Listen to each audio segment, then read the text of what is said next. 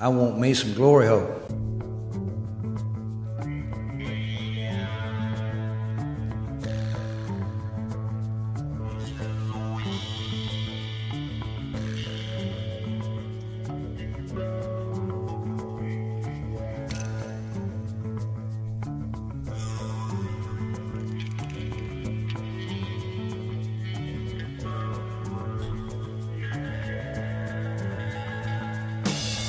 Oh, yeah. Hello and welcome to the Football Glory Hole Podcast. Whether you listen to us on Apple Podcasts, Google Podcasts, Spreaker, SoundCloud, YouTube, or on iHeartRadio, we thank each and every Glory Hole Seeker for tuning in this week. I am your host, Bo Stevens, and I'm joined as always here on the sports patio by my good buddy Longhorn. Longhorn, what's up, buddy? All right. Woo, Bo Cephas. Last week I called a 5-0, and we only went 3-2. Personally, I blame you as always. although I will say that the 66% hit rate we're at in the Super Contest is much better than the 0.0 hit rate I had in high school. So I will take it. Now, whether you are here for the funny. It's a quest for fun. I'm going to have fun, and you're going to have fun.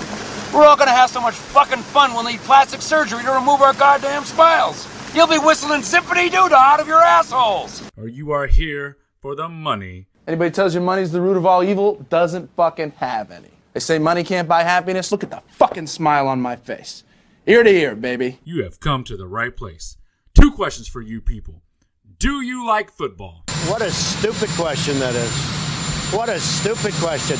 You ask a lot of stupid questions. My apologies, Mr. President. I'll try to do better. Do you like money? I'm a big fan of money. I like it. I use it. I have a little. I keep it in a jar on top of my refrigerator. I'd like to put more in that jar. That's where you come in. That's right, Adam Center. That's exactly where we come in. And we have weekly, monthly, and yearly packages to fit your needs. Go to our website, thefootballgloryhole.com, and hit us up for those free picks, premium picks, and betting strategies so you can bet football the right way, the winning way, the Football Glory Hole way. Y'all know the drill by now. We will make you laugh. We will make you cringe. Holy Santa Claus shit. But most of all, baby, we will make you a shit ton of money. Woo! Woo! Woo! Ow! Love that money. Now, since we are that good and people do love us, we have an additional YouTube show in collaboration with 105.3 The Fan in Dallas called The Degenerate with world-famous R.J. Choppy. Murray, and against Zana, left side, swings this one, Holloway for 3, and I set fire to the rain. Watched it pour as I touch your face. Now, with all that business out of the way, welcome to the world's #1 football capping podcast. Bo Cephas, as always, here on the sports patio, we got the TVs glowing.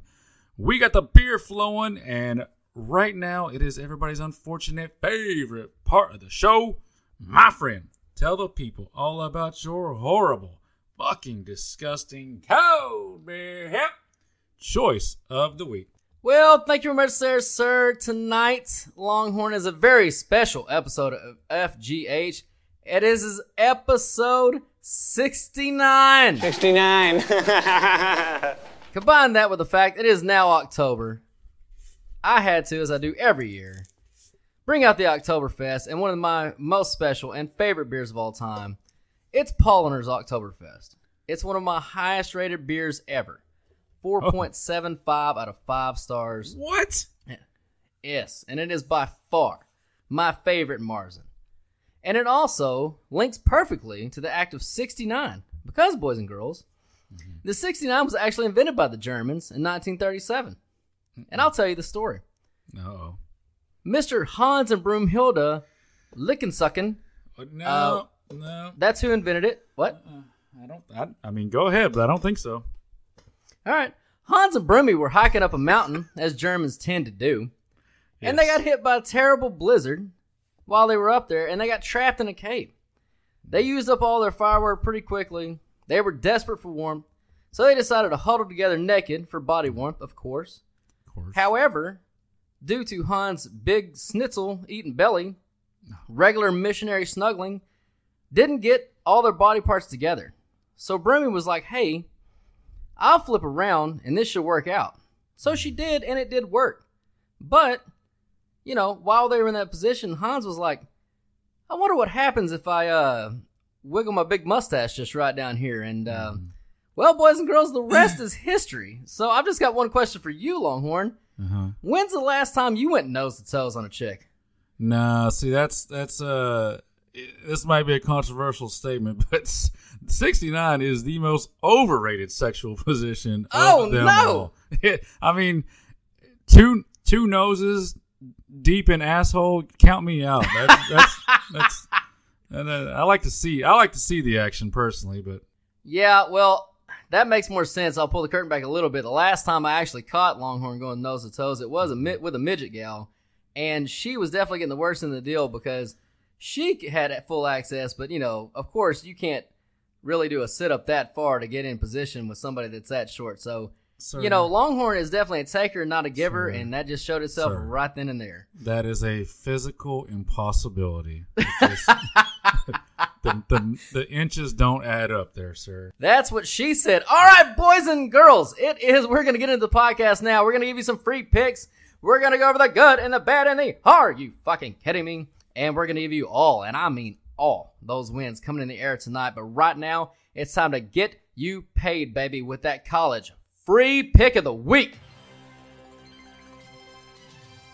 And this week, that pick is going to be Ole Miss and Kentucky under the 61.5 Longhorn. This number is simply too big. It's been driven by the 35 that Ole Miss put up in Game 1 versus Florida and the excitement about Lane Kiffin, I'll bang your daughter, Mr. Head Coach.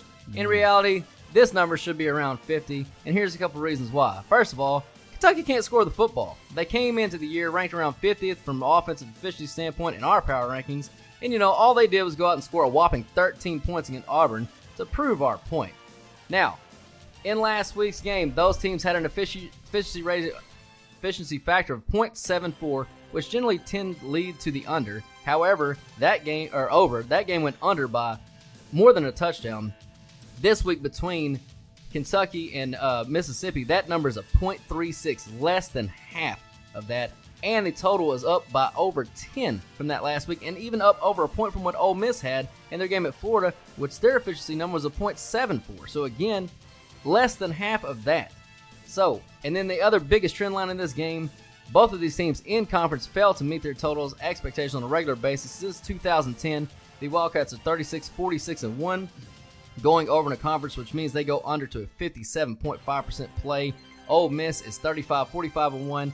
They go under to 56.2% rate. And in fact, the under is 14-3 Longhorn in the last 17 games Kentucky has in conference, including last week where we already told you the game went under by more than a touchdown. Couple all of that together with the fact that this is the top delta on our board. Fucking free pick college. Ole Miss, Kentucky under the 61.5. Yeah, that sounds pretty okay to me, man.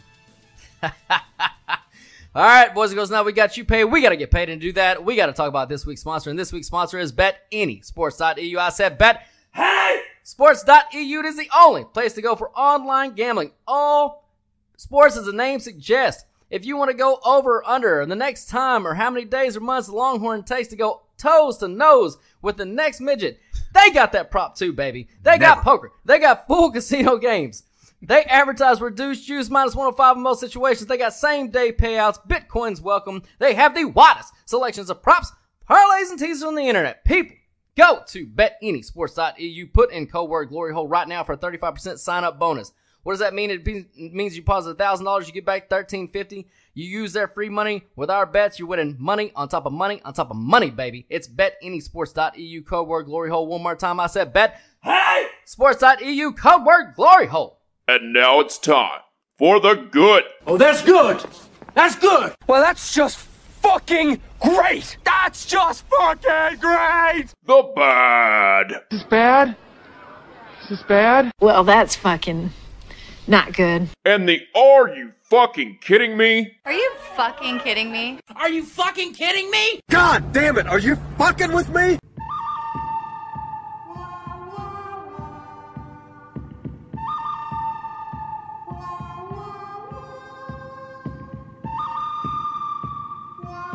All right, boys and girls, and as always, we start off with the good, and the good this week was us in the NFL, baby.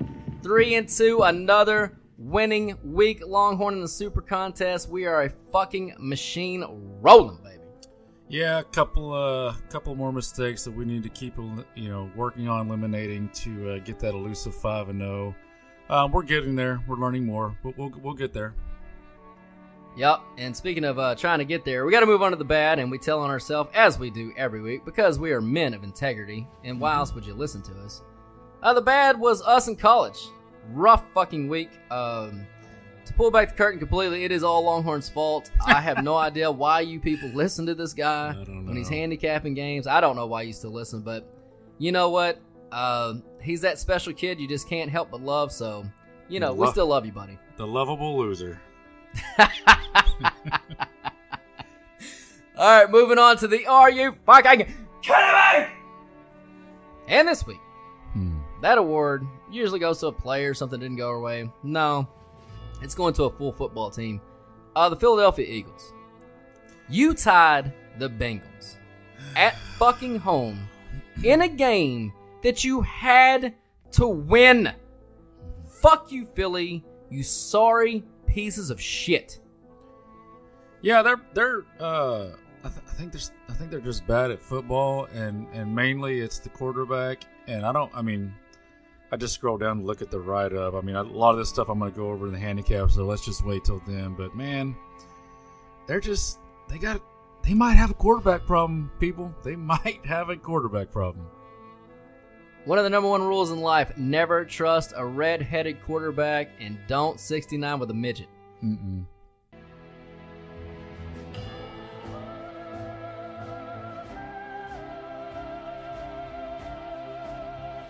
All right, boys and girls, it's time you've all been waiting for. It's time to go over all those wins that are coming in the air tonight, baby!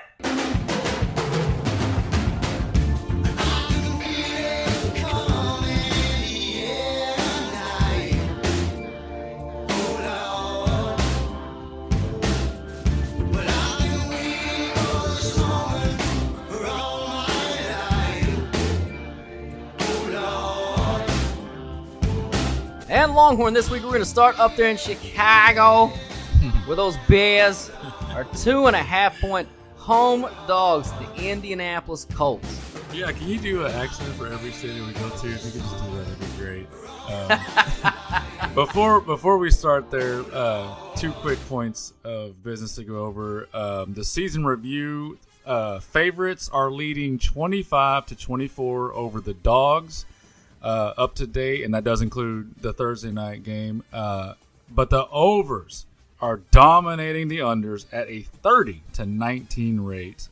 So just something to keep in mind there. I'll probably try to do that a weekly update on those. And I don't know about you, Bo Stevenson. We have not talked about this this week, but I am getting close to eliminating home field advantage in most spots, unless there's a weather issue, a turf issue, some sort of travel, like a double coast to coast travel situation. I'm getting tired of it, and I know the standard for the industry has been 2 points to home field, and that's kind of how they've adjusted with this COVID situation. But I'm sick of seeing, and it's why the overs are hitting so much. I'm sick of seeing these home teams or these road teams come into these stadiums and just there's no false starts anymore. There's no crowd issues. There's no momentum issues. It's just I'm getting close to just putting most teams at a flat rate, neutral field, unless, like I said, there's some specific circumstances. So just something I'm throwing out there. We can talk about it going forward or how we want to adjust that. But it's obviously been a factor, and it's showing up in the over-unders. It's showing up all over the place. So just something to keep in mind. Now, speaking of road issues, there will be some wind and rain in the Chicago game, so that will be a factor. And Dead Arm Rivers, we see the way he throws look, this guy came into the league as a 22-year-old rookie with that shot put flutter ball. So, at this age, in the weather, in the wind, it just feels like a bad spot for Indy. And even though Chicago is 3-0, it kind of feels like a fresh new start for them, honestly, with Nick Foles taking over. Indy does have, shockingly, the top-ranked defense, the YPP defense, at 4.4 yards per play. I don't know if anybody saw that coming. But for me, the combination of the rain and the wind and Nick Foles with a shot of life to a Chicago team, it's got me leaning to the Bears here. 2 quick notes, I'll throw it to you. And I've been saving this because I wanted to get your natural reaction on the podcast. In the local news in Chicago this week, a wide receiver coach told reporters that it's nice to be able to open the offense fully now with Nick Foles, and they have not been able to throw a back shoulder pass for 3 years. My God. That's just, if that's not an indictment on our boy Mitchie, I don't know what is. Since 1998, there have only been 10 teams who were 3-0 but home dogs in Game 4, and the record for them in that game is 9-1 ATS to the dog. Bocephus, it is Chicago or nothing for me here. What do you got? Yeah, I love the Bears in this game. I don't think these two teams are far apart, honestly. I mean, obviously they are because of the way they play, but with the upgrade from Mitchie Boy to Big Dick Nick, and it's nothing but an upgrade. There's no other way to see it. All you had to do is watch last week's game. Mitch couldn't score on one of the worst defenses, to your point, in Atlanta, and Nick just came in and just took over the game and just went and won it. So, yeah, I have to lean Chicago. And the only thing I'll challenge you on the home field is I love the observation on the over, and I think you got something there. However, you said it favors 25-24, so pretty much split, which you would imagine. I would like to see the numbers broken down on road favorites, what their cover percentage is.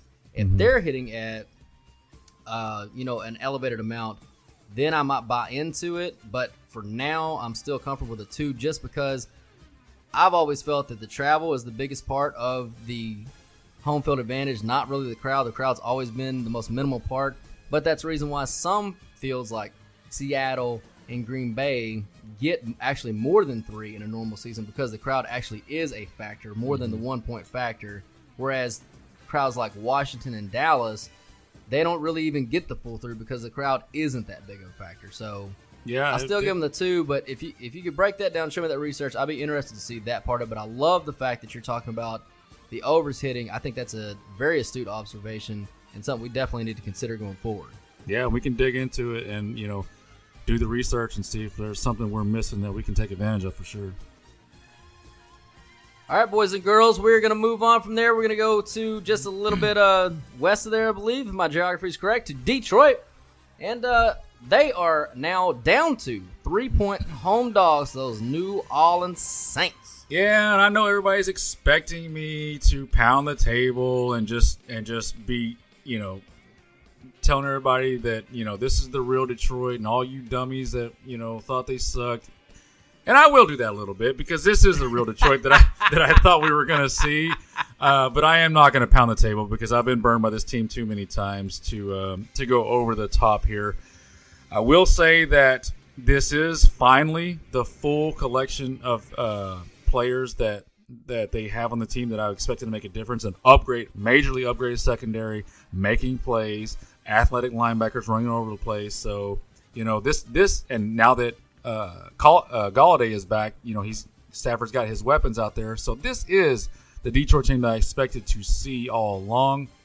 One other roster note, I am kind of, I guess it's a good and a bad. Like Swift is being phased out of the offense, the rookie running back out of Georgia.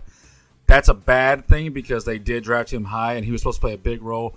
On the flip side, it's a good thing because he has been so bad, and they're putting the load back on Kerryon Johnson, and somehow Adrian Peterson is still an effective player at his age.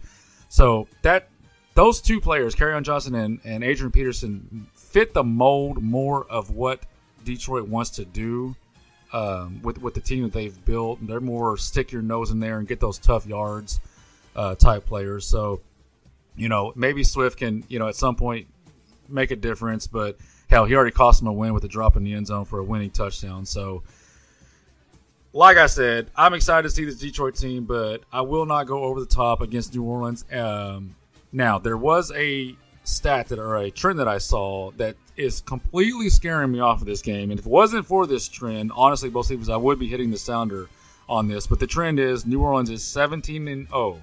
ATS that's the run they're on in October. 16-1 straight up, but 17-0 straight games in October against the spread. It's irresponsible for me to hit the sounder on a trend like that, so I can't do it. What do you got? Yeah, I actually loved your lines at the +4 early in the week. We talked about it. We didn't act on it, so now it's under 3. So now I think we've lost the value as far as to the spread. But I'm with you. I mean, Michael Thomas is out for New Orleans, and we saw that offense without him. It ain't fucking good. You know, Drew Brees, again, I told you probably 2 weeks ago here that New Orleans is trying to hide him the best they can. And without Thomas, it gets really, really hard to hide that dude. And like you said, Stafford's weapons are back. The over-under on this game is 54. 54. Now, I think this one might trend towards the under, even though the numbers agree with you on the over.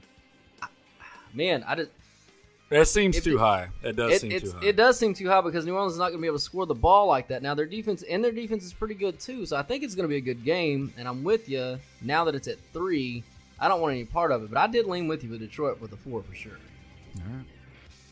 All right, moving on. Those Carolina Panthers are hosting the Arizona Cardinals, and they are 3.5-point home dogs. Yeah, and we just talked about this and found out right before the podcast that we are on opposite sides here, so that makes for fun podcasting. So let's get into it.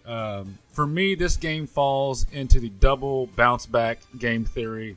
Arizona coming off a loss to Detroit, and Carolina coming off a road win against the Chargers. Kyler Murray had 3 picks last week. That's not going to happen again. And Carolina forced 4 turnovers last week. That, again, won't happen again. The Panthers are 31st in the league on third down defense, so I don't really see, even if it gets to third down for the Cardinals, I don't really see the Panthers are one of the worst at getting teams off the field. The double bounce back, circus midget dances all day long. I don't see any resistance here. If I'm wrong and Carolina, makes this a game where heaven forbid wins, then a lot of people, and I mean a lot of people, have been completely wrong about this Arizona Cardinal team. Take it away. All right, so here's where I'm at with this game. I just have to trust the numbers in our power rankings initially. So from our initial rankings going into the season, Arizona is actually down about almost 1.5 points. Now you might think, how's that possible in 2-1? Well, because they haven't been very efficient in their 3 games. And so they're down 1.5 points. Now, Carolina has also been disappointed. We didn't expect Carolina to be good, obviously. They're down 0.5 point. So they're even worse than we thought they were. They are who we thought they were. But anyway, even if you take that into account, though, I've got this within the delta for Carolina to cover this game. I actually kind of like Carolina winning this spot because I don't think what we've seen from Arizona so far, it's been a little bit of fool's gold, I think. Even though, and it's going against here's where I'm torn, though. I'm going with the numbers are telling me. However, I'm also going against what I thought about Arizona to start the season because I like them on the over the win total. I like the improvement. I like them to, not make the playoffs, but at least be interesting. If they go on the road to Carolina and lose, and they're 2-2, and now they've lost to Detroit and Carolina back-to-back, they're a little bit reeling at this point. What? But they are going west to east on a noon kickoff, which is a 51% historically to the home team. Now, 51% is not winning you money, but at least if you start on the right side of any equation, it's easier to end up on the right side. Now, if the factors take you to the other side, that's fine. But at least you're starting on the right side with Carolina. I like Carolina to hang tough in this game, man. I really do. Okay, couple questions. What do you have? And for people that are just tuning in and haven't followed us through years, we have 2 separate power rankings because we do things 2 separate ways. And as the season goes on, we let the numbers take the wheel, and guide us to where we need to be. But earlier in the season, it's a collaboration. So my question is, as of right now, week 3, what do you have the power rank? What should the spread be on this game, according to yours? Should be Arizona minus 1.5. Arizona minus 1.5. Yeah, so 2-point delta to Carolina. Oh my God! So, I mean, it's good. This is why it takes time for it to all match. I mean, one of us is way wrong because mine should be Arizona minus 5.5, which is a 2-point delta the other way. So we're gonna find out. There's gonna be some serious adjusting one way or the other after this one. So, which explains why we're completely split on this game.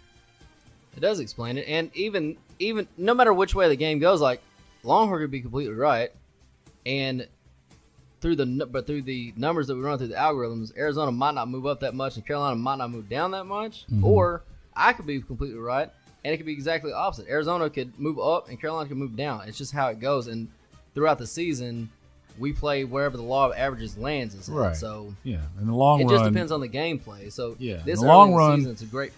Go ahead. In the long run, the numbers are going to take over and be right most of the time. But like you said, in the one game sample, hell, you could be right, I could be right. It could go either way. It's be a good game to watch and see what happens here. Did you say you have Carolina winning this game though? I do. I have them on a money line dog parlay plus 150. That will not be good for my Carolina under season bet and Arizona over season bet. So I definitely hope you're wrong on this game. It won't be good for mine either because I have both of those as well. So all right. In a macro vision, I hope that I'm wrong also. All right, moving on. Those Cincinnati Bengals. Oh, it's been so long since I've said this. They are home favorites. Yes. By 2.5 points, hosting my Jacksonville Jaguars and my man crush, Gardner Minshew, the second that has no first. Yeah. That's so great. That's just so that's so great in itself. So I don't know if you're reading off my notes, but that's part of the exactly handicap of what I put down. I got Backdoor Burrow is now 3-0 ATS, by the way, and he has shown an incredible amount of toughness and moxie. But as much love as he's getting, Cincinnati, their offense is dead last in YPP at 4.2 yards per play, which is kind of, just sometimes these numbers just shock you when you see them, but because it seems like they've been putting up a lot of points and they've been doing really well on offense, but they're just not. They're not a good offense. And if you think back to the Cleveland game, they needed 5 fourth-down conversions to keep drives alive in that game. So that just tells you right there, they're needing a lot of plays to get the yardage needed to be successful. Now, moving on to Jacksonville, I'm just not sure why the mustache was so flustered last week against Miami, but he clearly was. I don't know if it's because DJ Chark is that good. Maybe he is that good. Maybe he is that much of his focal point and the key to their success. But like you said, this is a say-it-out-loud game to me. Cincinnati is favored. They're 0-2-1. And Jacksonville, just like last week when they were favored, that's unfamiliar territory. It's not where they thrive in, and they lost. They're back in the underdog role. So those two things have me leaning to Jacksonville, who is coming off 10 days to prepare. I don't really have anything else. I lean Jacksonville. What do you got? Yeah, so a couple things in this game. First of all, going into the year, I had these teams rated exactly the same.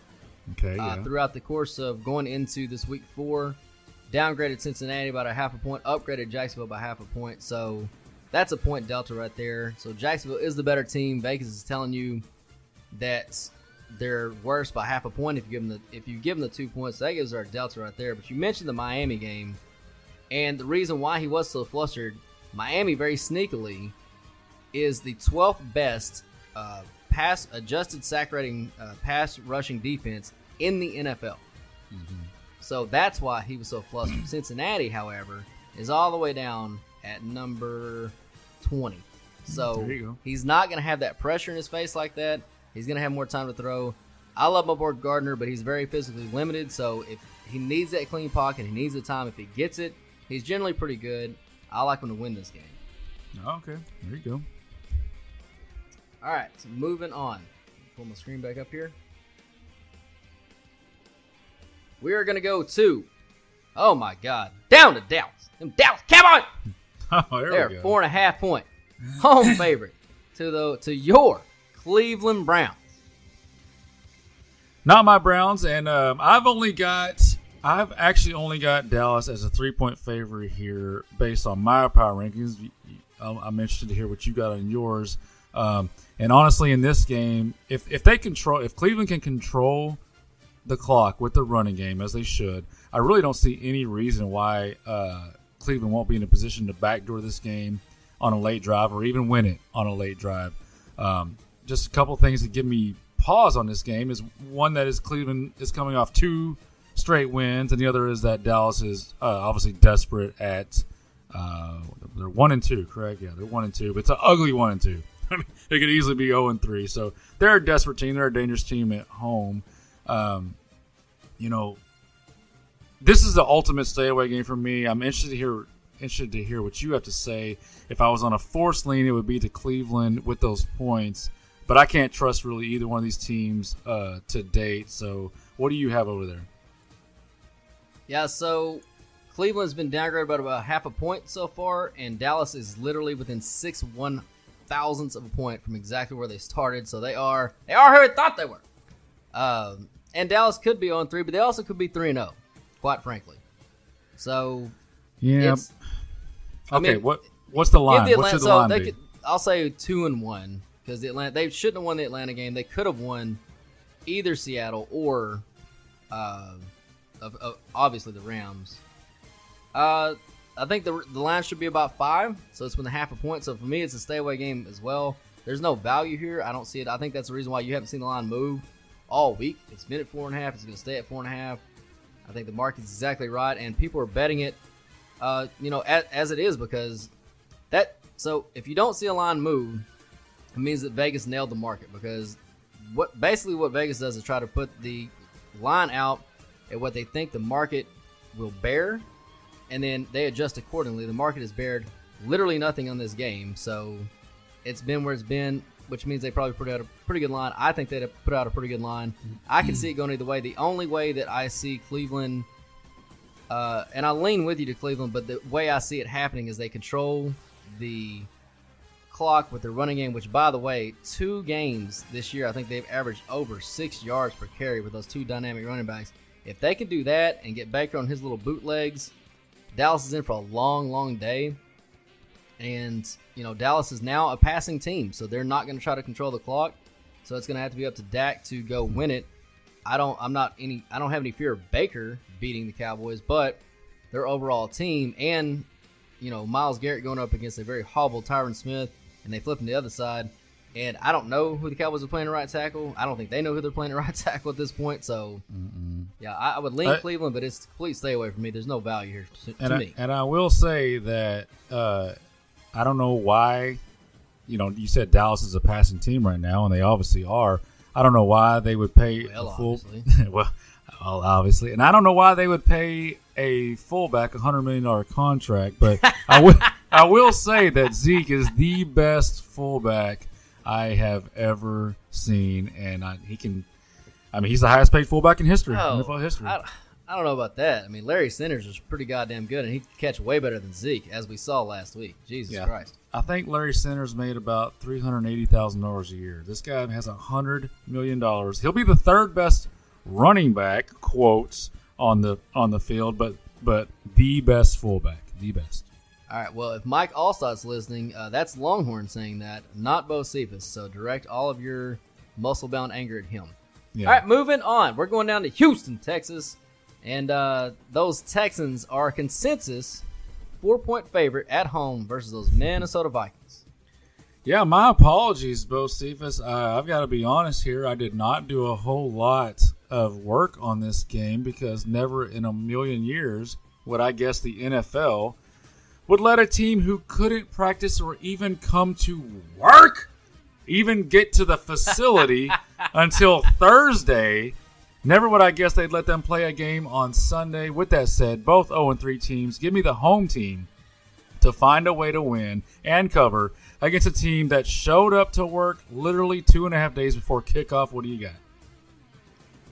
Yeah, I mean, I think that's the biggest variance. We've known what a creature of habit Cousins has been. Like we always say, noontime Cousins versus any other time Cousins. Yeah. And it's not the time frame. Like that's a stupid, joke that we make. But what it does probably tell you is he very much is a creature of habit.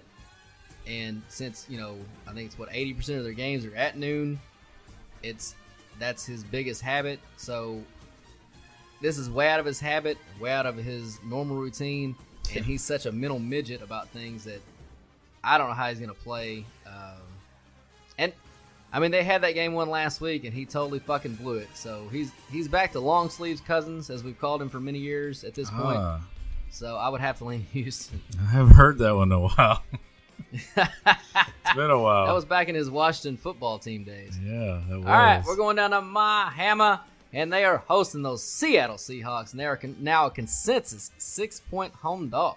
Yeah, here we go, baby. Now we're on something that I like. I love this game. I love getting 6 points, and I love that Seattle is coming across the country into the heat of Miami. Jamal Adams is out on this defense, and it's been absolute garbage even with him. I think they're giving up 420 yards through the air. They're historically bad through the air. Like, side note, if Seattle wants to win the Super Bowl, which they have the quarterback and the offense to do it, they better figure out what the fuck they're doing over there on defense, because it is atrocious, and you cannot win a Super Bowl playing defense the way they are. This line is way too juicy to not love those points. So give me those Dolphins.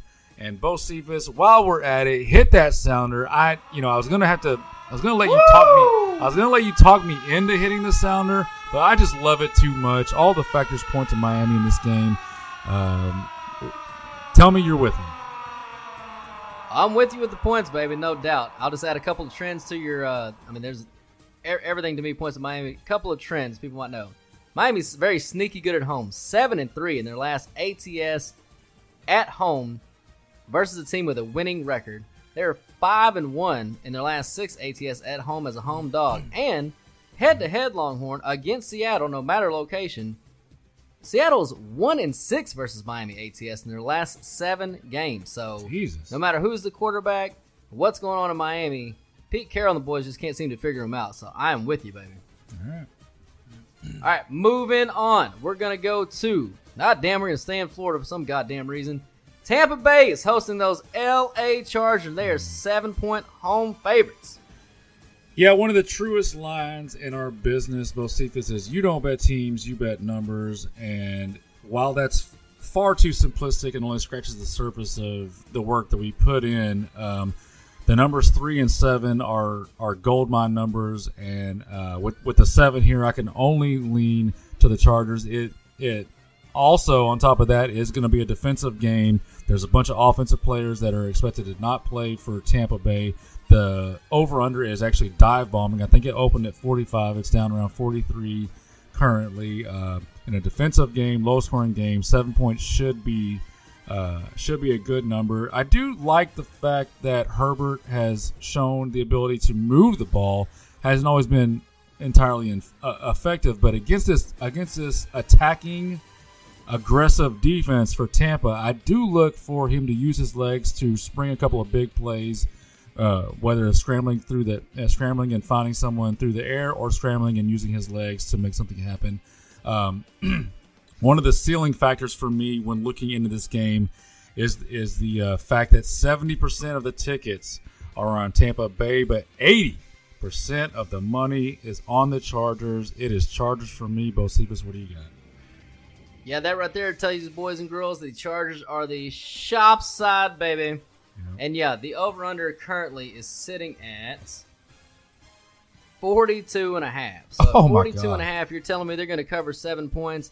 That means that Tampa Bay, the Tampa Brady Buccaneers are going to have to whip that motherfucking ass to cover 7 and only 42 points on the board. And here's the thing.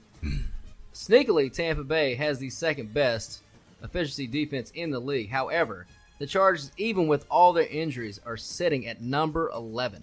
They are still really, really good, even with all that talent out. And Tom Brady, boys and girls, as much as it pains my heart to say it, he is bottom third in the league in QBR. He has not been playing that well. They've been very efficient at what they do, which is why they're rated as high as they are, and it's why they're getting the 7 points, or laying the 7 points. That's true, and that is what matters most. However, I'm with you, man. I think 7 points is just too much in this spot. Go, Chargers, go. All right. We will skip Tennessee because they all got the COVID. We're going to move to those Washington football people, whatever the fuck they are. Here's the thing, boys and girls. They're at home. They're at home. They're getting 14 points at home against the crosstown rivals, the Baltimore Ravens. God damn it. Are they at home? Are they really? Okay, so this is a perfect get right spot for Baltimore. They got embarrassed on Monday Night Football going against a team that struggles to score. Those skins of red, they're in all kinds of bad ways. This will not be a fun day for Haskins at all. Baltimore loves to blitz. In fact, they blitz more than anybody in the league. And Haskins is 37th ranked quarterback in offensive efficiency, a win under pressure, and both. No, that's too many. There's only 32. Yeah, I was going to ask you, please remind me how many teams are actually in the league. Too many. Yeah, that means he's worse than some of the backups who have got into play. I never like laying this many points in a game, but because of the fact it's going to be an empty stadium, a scrimmage type atmosphere, and Baltimore literally, you've been up in this area, Bo Stevens. What is the drive from Baltimore to DC? It's about 45 minutes. Yeah, so that's not even a travel situation, going to an empty stadium. So this is literally a game of talent versus talent, and it is overwhelming. On top of the fact that Baltimore's pissed off coming in here after an embarrassing Monday Night Football. It is Baltimore nothing from me here, Bo Cephas. What do you got? Yeah, I am with you. It almost got down to that smash level Washington trend with the, if you look, there's a very obscure trend, and it only comes around about once every 3 years. But if you double the score or double the spread, and it's within, or if it's more than the total, you always have to bet the underdog, and I think it hits like a 90%. It didn't quite make it there. But here is a trend, and this is pretty incredible. So double-digit road favorites, as you all know if you've been listening to this, we don't do that bullshit because long time they're a loser in the NFL. 47% ATS since 1989. That's a long time. However, things do change. They do. And since 2017, double-digit favorites on the road are 18-0 straight up, which is not surprising. I mean, fuck, if you're a double-digit player, I mean, that would tell you in a normal year, 3 points, they would have to be 20-point favorites at home, right? Mm-hmm. But they win by 22.7 points per game. Jesus. ATS 16-2. Oh my god! And covering Longhorn by a cumulative ATS of 10.3 points per game, which means if this game just goes average of the last 18, Baltimore's going to win by 24 points. And they probably will. Probably will. And Haskins, this might be the last day you see Mr. Dwayne Haskins, or what we called him, Bolton, when he got drafted, which, my apologies again to Andy Dalton. I apologize, sir. He is not you. He's never been close to you. Again, our apologies sincerely. Yeah. Let's get some Smith action out there. Let's see how he can do against that blitzing Baltimore defense. My god. Only this franchise would insert a guy with one leg against this defense in a game they're probably going to be down 20 points in the first quarter. Man. All right, moving on to the Rams, those L.A. Rams. Another huge spread. They're minus 13 points hosting those New York Football. God damn, they suck. Giants. Man, those Giants have burned me in the past, but not here. Hit that. No, I'm just kidding. I'm not going to. I was about to shit my pants like, no! I fucking hate this team. My apologies to everybody who has been riding with me on. I misread the Giants. Sorry, won't happen anymore. I'm not. I think in self-evaluating this team and how I've gone wrong, I think it's the Jason Garrett factor. Honestly, I think that I didn't factor in just how horrible and outdated that dude is. Again, sorry. So the Rams are a machine. They, like I mentioned last week, they are still leading the league in pre-snap motions, play action drops. They're going to confuse the fuck out of this young defense. I'm not gonna. I would lean to the Rams with that big number, but I'm not gonna I don't love it or anything because things happen in the NFL, and they're just at some point it'll even out. And it's not the spot situation like we just talked about with Baltimore, where everything points to Baltimore in the big number. So I'm not a heavy lean to the Rams here, but just a young defense, young coaching staff. We don't know anything about. You can say all you want about these young coaches that we don't know anything about and how good they might be, but until they show anything, and the judge guy for the Giants has not yet. So until he does, I can't even. I'm done with the Giants. Let's put it that way. What do you got? Yeah. The only thing I got is, so historically, I told you 47% on pretty much, or right around coin flips. It's right around a coin flip once you get over double-digit favorites in the NFL. So one of these teams is not going to cover. And, I mean, I would think it would be the Rams that won't cover, but there's no way in fuck that I would bet the Giants are going to stay within 13 points. If they do, it would be because the Rams took them so lightly and played like shit at the beginning, or they just basically take the second half off. That's the only way. So it'll be their early surprise situation or a late backdoor, and I have no interest in either. Nope. All right, moving on. We're going to those Kansas City World Champion Chiefs. Goddamn, do they look great. And they are -7 at home versus those New England Patriots. Who would have ever thought we'd see that? Man. Interesting game and, interesting line, and it's going to be a fun game to watch. It's one of these games that most professional bettors, with the initial look, are going to want to grab those 7 points with New England. And most casual bettors will love laying those 7 points with Mahomes and Andy Reid and KC and the machine that they've become. I'm going to go a little contrarian here, and I'm going to lean KC. And it's mainly because the New England defense has just been absolutely awful this year, and it's kind of been hidden a little bit, mainly because of the fact they're 2-1, and also because of the fact the Bill Belichick factor. It's not expected that he has a bad defense, but it is actually a really bad defense. They're allowing 6.2 yards per play on defense, which is 26th in the league. They're having all kinds of secondary problems. They are rushing a passer at a pretty decent clip, so that normally would be an issue, but with Patrick Mahomes on the other side, it's just not. He's turning into one of those guys that it kind of just doesn't matter what you do. He's going to find a way to pick you apart no matter what. On top, this is my last thing, and I'll go to you.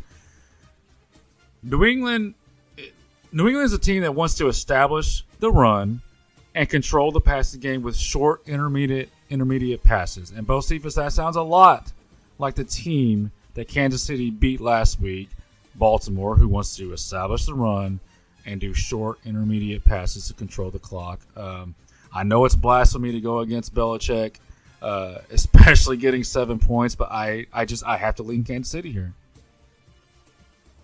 Yeah, we've been kind of torn in this game all week. I got to lean with you, but for us, it's pretty much a rule. We either bet with Bill we trust, or we just don't touch it. Yeah. So New England on the pass rush piece of it, they're actually 18th if you look at the advanced analytics on rushing the passer. So they're a little bit below average. But like you said, it doesn't matter because I heard a stat, and I can't remember it off the top of my head, and I apologize. But last week, Mahomes against the blitz was like almost perfect. He had a pass rating of what's the perfect pass? Like 158.3? 156, something like that. And he had like 156. So he was almost perfect against the blitz. Like he now reads defenses, adjusts the play, knows where he's going with the ball. And much like I think that New Orleans is hiding Breeze, and I think that Indy's hiding Rivers, New England is hiding Cam Newton. And just to further my point, Phillip Rivers is 21st in the league in QBR. Cam's 20th. And they're both within 3 points of Mitchell Trubisky. And we all say how bad Mitchell Trubisky sucks, right? Suck. But these guys are just as bad as him. But they're being hidden right now by their teams because both of those teams have really good offensive minds. And, of course, they have, Indy's defense is playing lights out, and New England, Bills holding them together. But they're not good. They're not playing well. And eventually, the wheels are going to come off this thing. And I think it starts this week. I think Kansas City wins. I think they cover, but again, it's hard to bet against Bill. It really is. So I'll pass on the game, but I do lean with you. All right, moving on. Those Las Vegas Raiders. 3-point home dogs to those Buffalo Bills. Yep, first thing I wrote down was injuries, man. Injuries are just stacking up for Vegas. They've got both their top wideouts are out. Wide receivers are out. They got 2 offensive linemen out. At some point, this just has to catch up. And on top of that, Buffalo got 2 key linebackers back last week. And it's just a superior roster, honestly. And I will say that I don't think that I know we have not seen the best of the Buffalo defense as of yet. They have been underachieving from what they did last year and what I do believe that they will do going forward this year.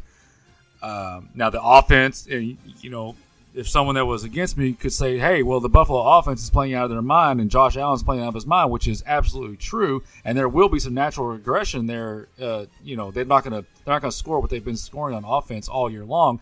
However, you got to ask yourself, is Vegas the type of defense that can slow them down and push them to that natural regression? I don't think they are, but I do think that at some point Buffalo will play up to the level that we expect that they will on defense. So to me, everything points to, again, we don't call blowouts, but for me, this is an easy call. Maybe I'm missing something, maybe I'm not, but this is a Buffalo, NFL blowout, 10-point type blowout to me. I got 2 notes and I'll throw it to you. Vegas has played the 3 quarterbacks they've played so far this year are Teddy Two Gloves, Drew Brees, and Cam Newton. So this will be the first quarterback they face all year who's going to challenge them vertically down the field.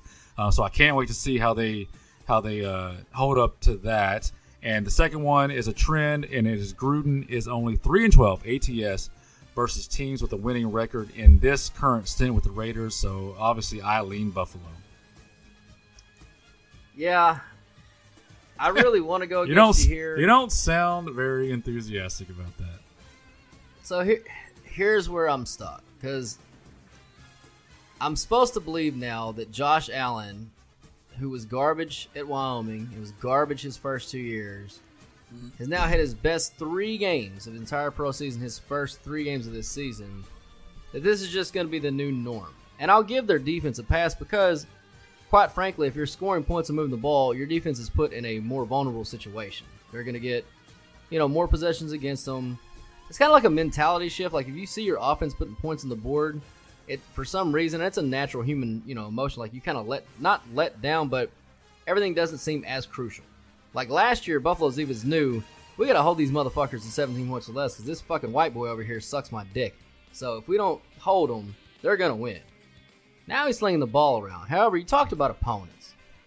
And here's what has me kind of scratching my head a little bit about this Josh Allen love. They played the Jets, the Dolphins, and the Rams. So the Jets, I'm looking at right now, trying to find Miami. Yeah, Miami's dead last in defensive efficiency. The Jets are below average, and the Dolphins, let's see. Miami. Still scrolling. Oh, I already said they're dead last. Sorry, Rams. That's what I'm LA Rams. Oh, yeah, they're 21st. So they played 3 below average defense efficiency teams. So now, has Josh Allen improved? Yeah, so far he surely has. There's no doubt about it. And Las Vegas is the 31st team. So to your point, it's not getting any better. It's not getting any better. So I can't go against you. All I'm saying is for the future, like all this Buffalo love going out there, just know there's going to be a break tap point coming, And all you people are out there that are making people sign petitions online to apologize to Josh Allen, you can kiss both sides of my ass because I'm not apologizing to that kid until I actually see him beat somebody that's worth a shit. So how about that?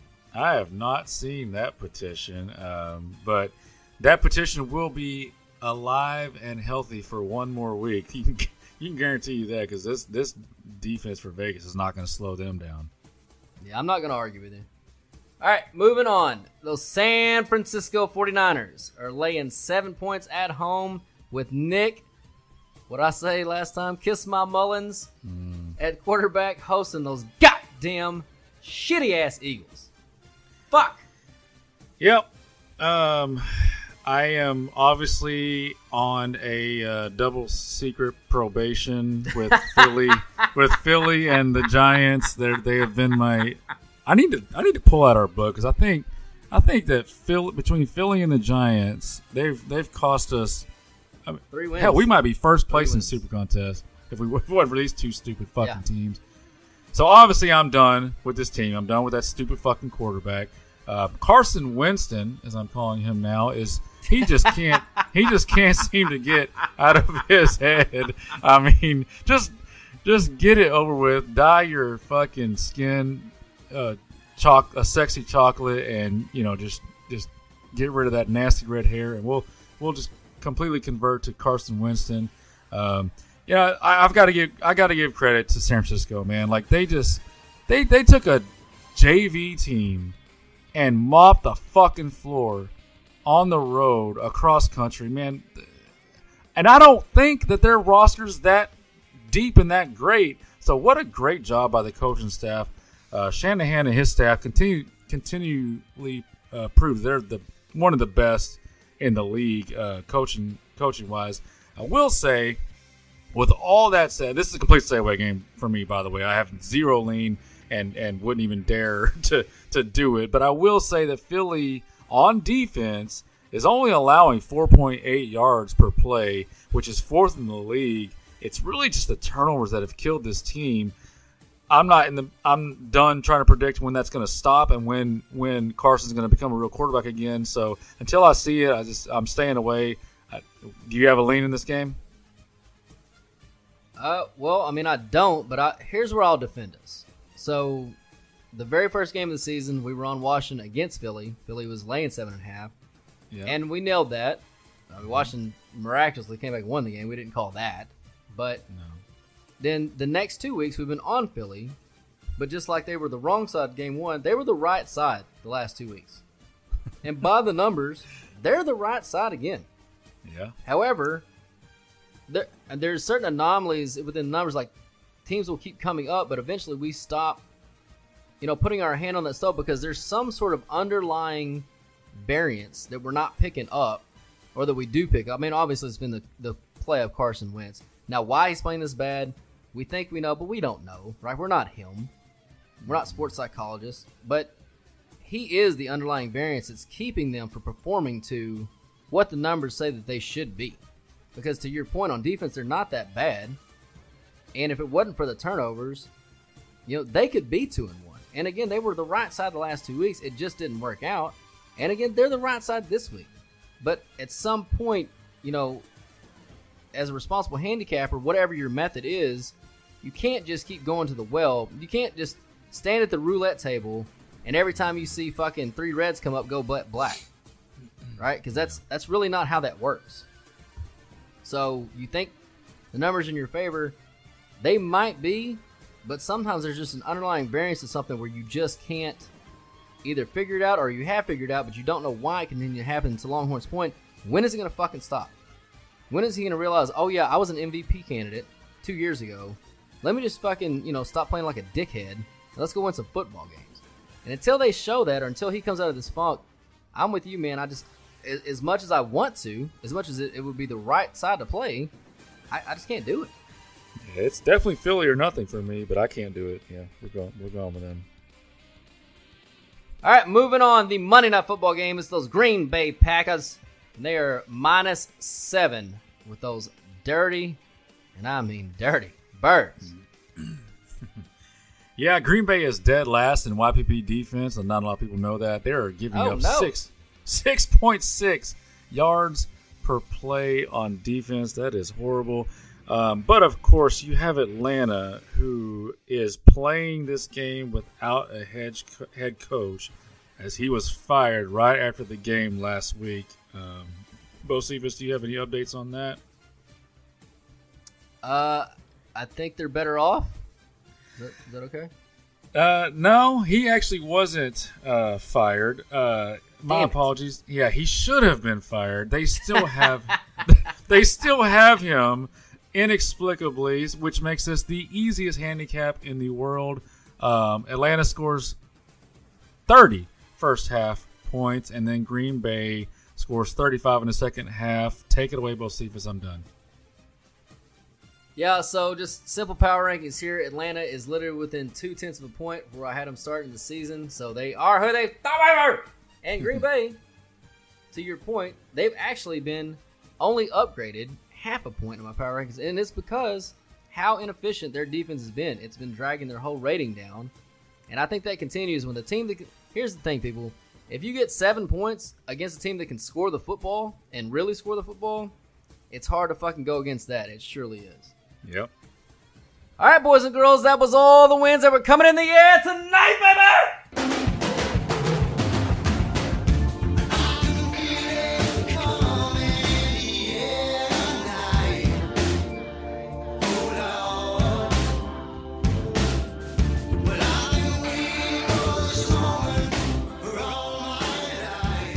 All right, boys and girls, it's time you've all been waiting for. It's time for that NFL free pick of the week, baby.